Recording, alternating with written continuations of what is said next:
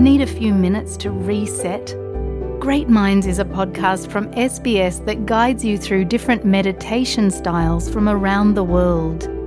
Listen wherever you get your podcasts.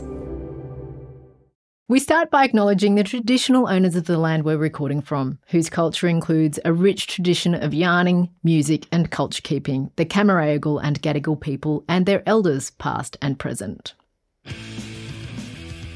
In a lot of musicians' stories, there's a moment in time when their parent wants to come and see them play. For Ray Ahn, from one of the world's longest-running punk bands, the Hard-Ons, that moment came right at the time when punk music and Nazis had intersected in Sydney. And I said, no, that's not a good idea. And he said, why? And I said, look, there are some neo-Nazi skinheads at these shows and sometimes it gets really violent, right? He wanted me to explain what neo-Nazi skinheads are. And I said, well, you know, these are white power fascists. They're extreme racists. They're just unpleasant, violent people. I wouldn't want you there. And my dad said to me, well, you and Kesh, who's Sri Lankan and he's a drummer with dark skin, he said, you and Kesh take your shirts off when you play. And I said, why? And he said, well, so that all the idiots can see your skin colour from right from the back of the room. Play with your shirts off. I'm Yumi Stynes and this is Seen, a podcast about trailblazers who, unseen by the mainstream, rise to excellence anyway. In this episode of Seen, I'm chatting with one of the founding members of the Hard-Ons, the legendary Ray Ahn. It got to a stage where playing bare-chested was a trademark of ours, you know. We'd all play bare-chested. And that was because my dad said to me, you know, show them who you are. Heads up, there's a bit of explicit language and the use of racist slang. Please listen with discretion. I didn't know at the time, but what that was doing was it was normalising the powerful Asian person. It was normalising it, just as Bruce Lee had done. I first met Ray about 15 years ago and he was pretty much the same then as he is now. A funny, compact guy with long, dead straight hair and skinny jeans. Like if you spotted him in the street, you'd go, I bet that guy plays in a band. The hair is grey now, but apart from that, he's barely changed. Hi, Yumi. Good to talk to you. Ray's family moved from Korea to Australia in 1974 when he was 9 years old. Before he finished high school, he'd formed Sydney band the Hard-Ons, which was, and still is, the embodiment of the original idea of punk. We said, we are going to go and turn people off. What is the worst, least commercial name we can pick? And I said, the Hard-Ons. Let's call ourselves the Hard-Ons. That's it. No radio airplay, no TV weekly, nothing like that. It's gone. But what we've got in place is just an open road to just rampage artistically, do whatever the hell you want. And that is, it's completely intoxicating, you know? Come all the way from Korea, a place that was at the time shackled and enslaved, to a place that had so much freedom that your head was spinning. And that's why punk rock was so good for me, because it spoke to me.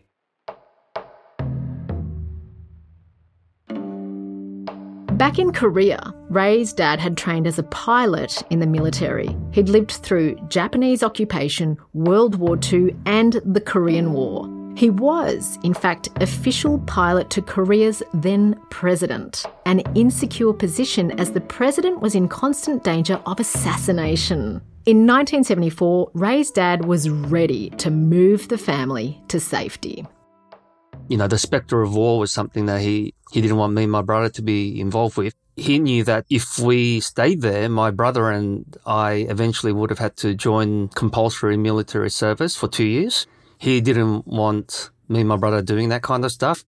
Some of the stories he told me were so horrifying, and I think he wanted me to be horrified.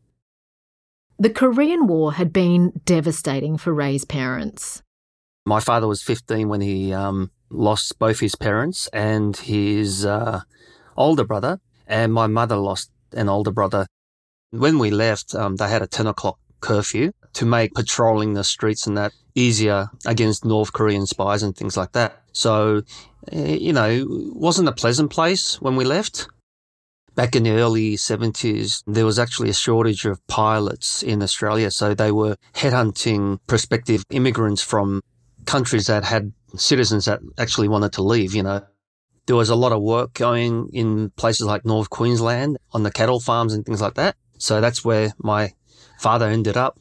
Horrible job. He hated it, but he did it so that our family could move here and start our life again, as it were. Ray, do you remember that move? Yeah, it was like going to Disneyland. And we came here and we saw big sports cars and cars with like fins and wings and, you know, big trucks and all that kind of stuff. I remember thinking it was just really wonderful. I remember we stayed with a family, a Korean family in French's Forest, big wide streets and huge houses, long driveways with cars in them and very green, surrounded by trees and whatnot. This family was a few years ahead of Ray's. The teenage kids spoke fluent English and they helped prepare Ray and his brother for the Australian culture shock. I remember them all sitting there with the TV on. They were watching a tennis match and they were screaming at the TV set. Every time Yvonne Goolagong would win a point, they'd be like just doing cartwheels and stuff like that. They explained that this was Australia's hero at the time, you know, Yvonne Goolagong. I just arrived in the country, so I didn't really know what to make of it other than, well, that's what they like here. They like tennis. Was racism something that your friends talked about during that time? Oh, yeah. We were warned about all that stuff. I remember the 15-year-old kid told me that there's one word that the white Australians loved, and it was ching chong. I don't know if you're familiar with this term. Mate, who are you talking to? Of course I'm familiar with the term. Ching chong back in 1974, it was almost like a call to arms for white Australians. You know, it's like, let's show these people that they're different, and we find that a little bit funny, you know. They warned me and my brother, just brace yourself for impact because that's what you're going to hear when you go to school. Me and my brother went to this school and I remember thinking, when's it going to happen? You know, when's this word going to happen? And, you know, it took about a day, I guess. How did your dad react? So pragmatic about everything. It's like, let me get this right. I went through World War II, the Korean War. I lost both my parents. I lost my brother. Your mum's lost her older brother. We survived. You are staring at the reality of going and doing military conscription for 2 years. And you come to Australia, a relatively peaceful paradise, and you're worried about a word. Let's, get real. It's a word. Who cares? Suck it up. We are different. We look different. And people being what they are, they're just going to focus on it, fixate on it, and given the right opportunity, they're going to remind you that you're different. But look at the trade-off. The trade-off is that we're here. So when I was a kid, there were very few situations where it paid to be Asian in Australia, but doing martial arts was one of those situations. Oh, yeah, totally. Look, when you think about the image of the Asian back in the early 70s, Mickey Rooney pretending to be an Asian landlord in that movie Breakfast at Tiffany's. But that was 2 weeks ago. You cannot go on or keep ringing my bell. You disturb me. You must have a key made. It's grotesque. And then you had, of course, cartoons on TV like Batfink. Batfink had a sidekick. His name was Karate. That's the worst picture of me I've ever seen. I look so stupid. That's not your picture, Karate. That's a mirror. And he was drawn with slanty eyes and bucky teeth and that, and he had that accent and everything. So Asians weren't exactly the strong, desirable people to be. They were like, goofballs, sideshow attractions, seen as a little bit of comic relief for white people. Something to be laughed at, that kind of thing. Except there were two Asians that were actually cool, right?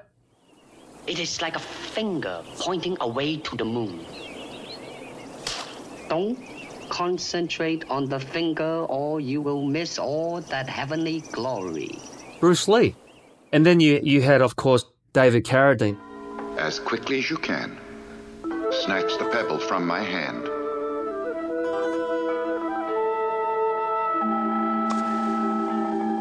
When you can take the pebble from my hand, it will be time for you to leave. And now, David Carradine's white, but he played a a half Chinese guy in a TV show called Kung Fu.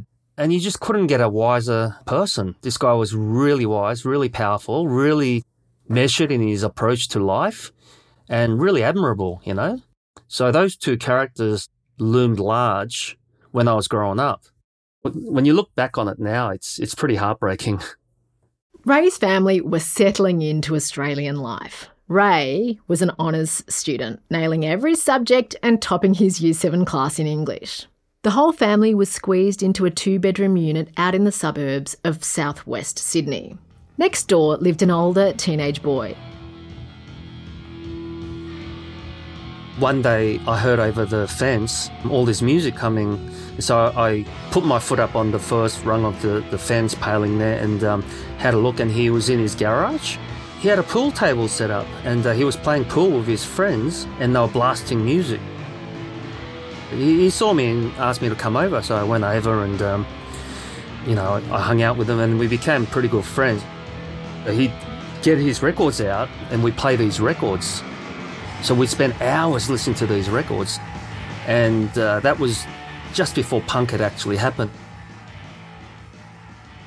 The biggest bands at the time were the Eagles, Simon and Garfunkel and Fleetwood Mac. And from Australia, AC/DC, Bee Gees, Skyhooks and deeply tedious but inexplicably popular bands like Sherbet and Little River Band.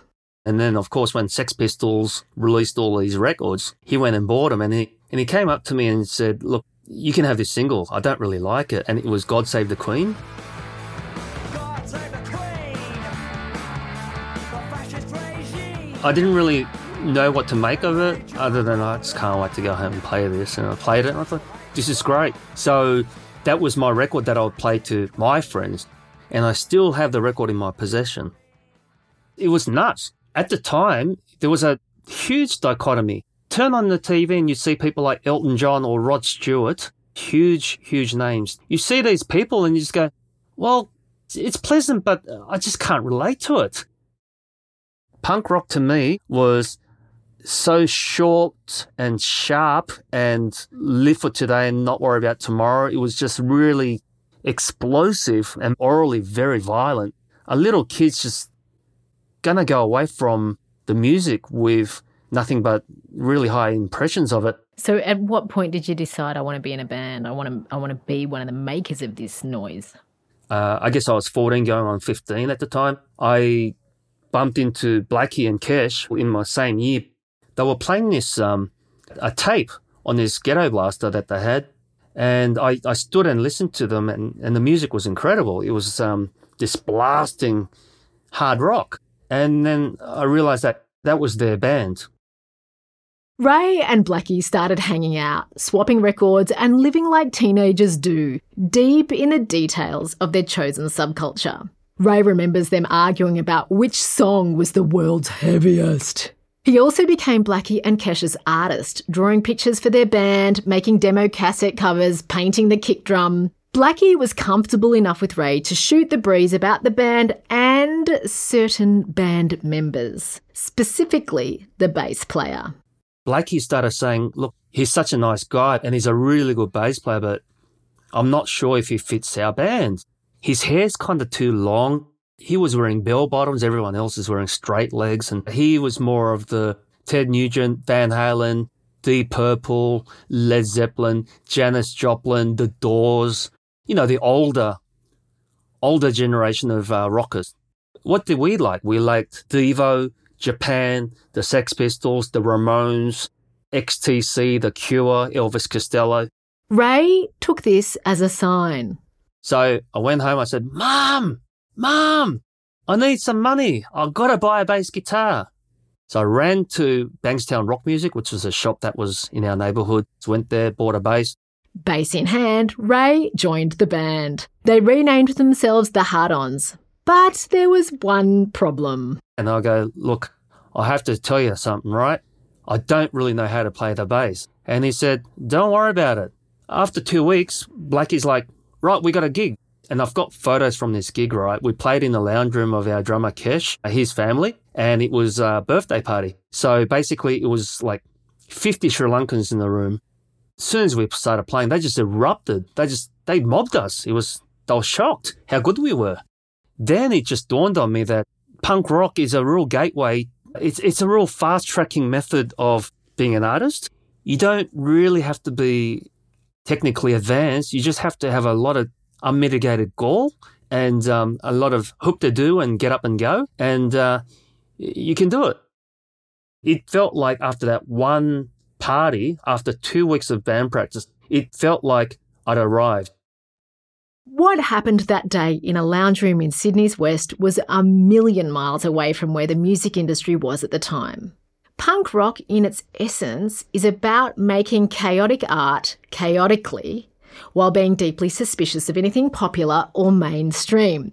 But punk rock as it was then, the Sex Pistols, the Ramones, the Stooges, was also all white. But it didn't matter. The Hard-Ons started booking shows in Sydney, pulling crowds and making lots of noise. With Ray's dad's instruction, the Hard-Ons started playing their gigs shirtless, and it became their signature. I'm not kidding you. You go and have a look at photos on Google. I'm not wearing too many shirts there. I've always played bare-chested.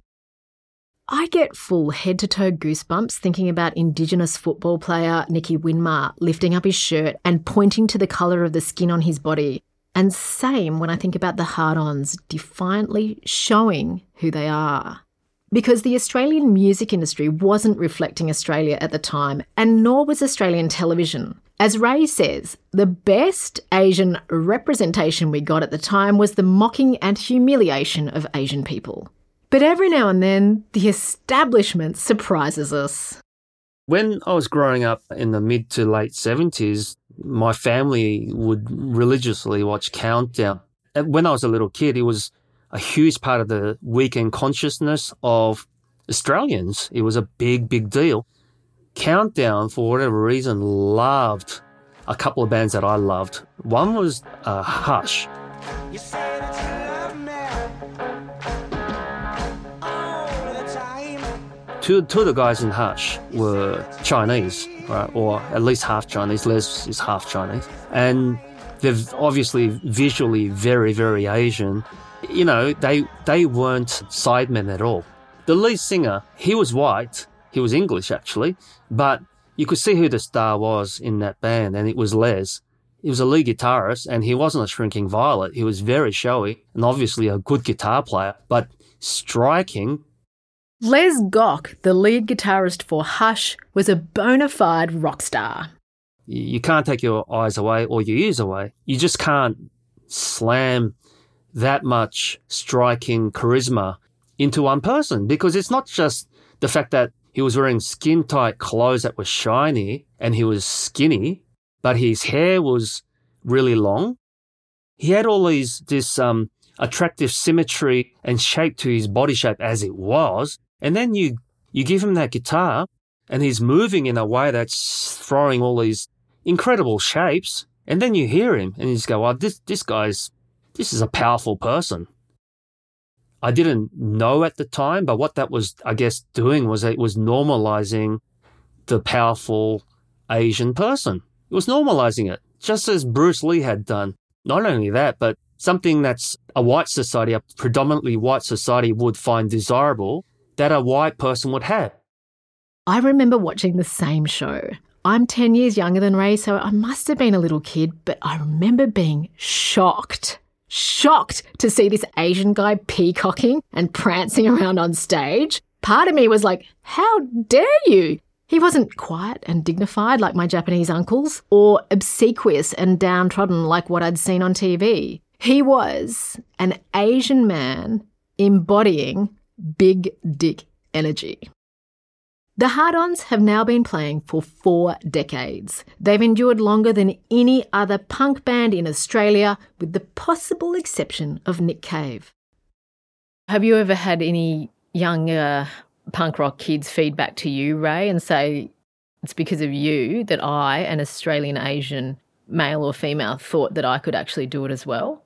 Yes, a few people have. Brian Estepa is a Filipino-born singer-songwriter. He's got record deals in places like Spain. Very, very talented.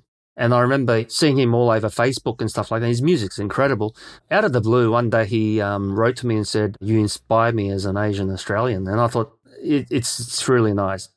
There's this big movement to try and get more representation of women's acts on stage on big festivals, but there isn't that kind of pushing for Asian representation on rock festivals at all. I never even thought about it. And I think maybe I should have used my power to go, hey, listen, I can't play your festival unless you get me some more acts. Now, you've got Smashing Pumpkins there, so that's good. But last year, I was the only Asian here, other than the Cleaners after we finished. Surely there are a lot of Asian bands around. Can we get them on stage? Maybe I would have said that, but at the time I think maybe even shamefully, I was just happy to just play. So for people who don't know the career of the Hard-Ons, what are some of the heights that you have ascended? Like, what are some of the great accomplishments? I think the fact that we stayed completely invisible to the mainstream somehow. Absolutely nobody knows who we are, but at the same time, we are very well known in the right circles. Not only well known, but we're really, really well loved in the right circles.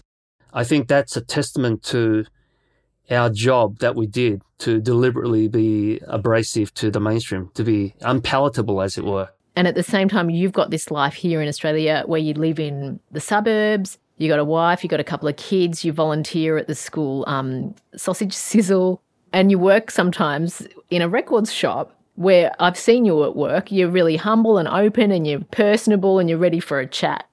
But on stage, you're also a rock star. Like, you hold your bass really low, you play well, you got great hair, you play with your shirt off, you're fucking cool. So does it ever frustrate you that they're so irreconcilable, these two personalities? No, because it's what I do is fictional. Art is fictional. It's like a movie, I don't expect it to be anything other than irreconcilable.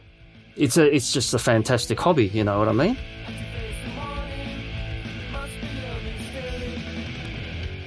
Seen and unseen. Being able to choose to remain unseen by the haters, the people that you have no interest in speaking to, being unapologetically for your people and them only. It's a theme we unpack a lot on this podcast. That yes, there is a validating and humanising magic in being seen, but let's not underestimate the power of being able to choose. I knew that I was different, but that's the magic of punk rock, that it gives you unfettered, unlimited access to, some people might call it arrogance, but it's unshakable self-belief. Your belief that whatever you're doing is 100% valid, and that's what punk rock does to you. It just completely supercharges you and energizes you. When punk rock came along, you had people like Susie Sue wearing bras with the nipples cut out and stuff like that, designed not to titillate, but to shock and get a reaction. The Hard-Ons had already had a leg up in that department because we were already alienated and different to begin with. We were already different skin colour. So, of course, punk rock was going to be the perfect vehicle for people who are already being told that they don't belong. To me, punk rock in its purest form is a great voice for the alien, the underprivileged, and people who are different.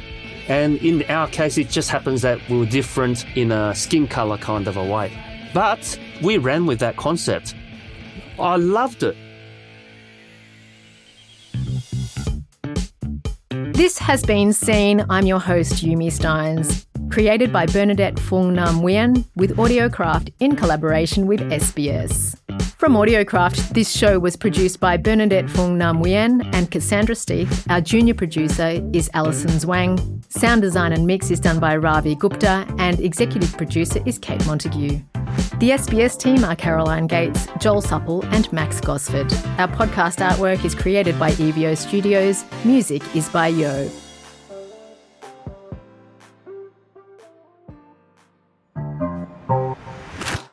Hi, this is Les Gock from Hush. Well, that was really nice. A really nice thing for Ray to say, and I'm very flattered and slightly embarrassed.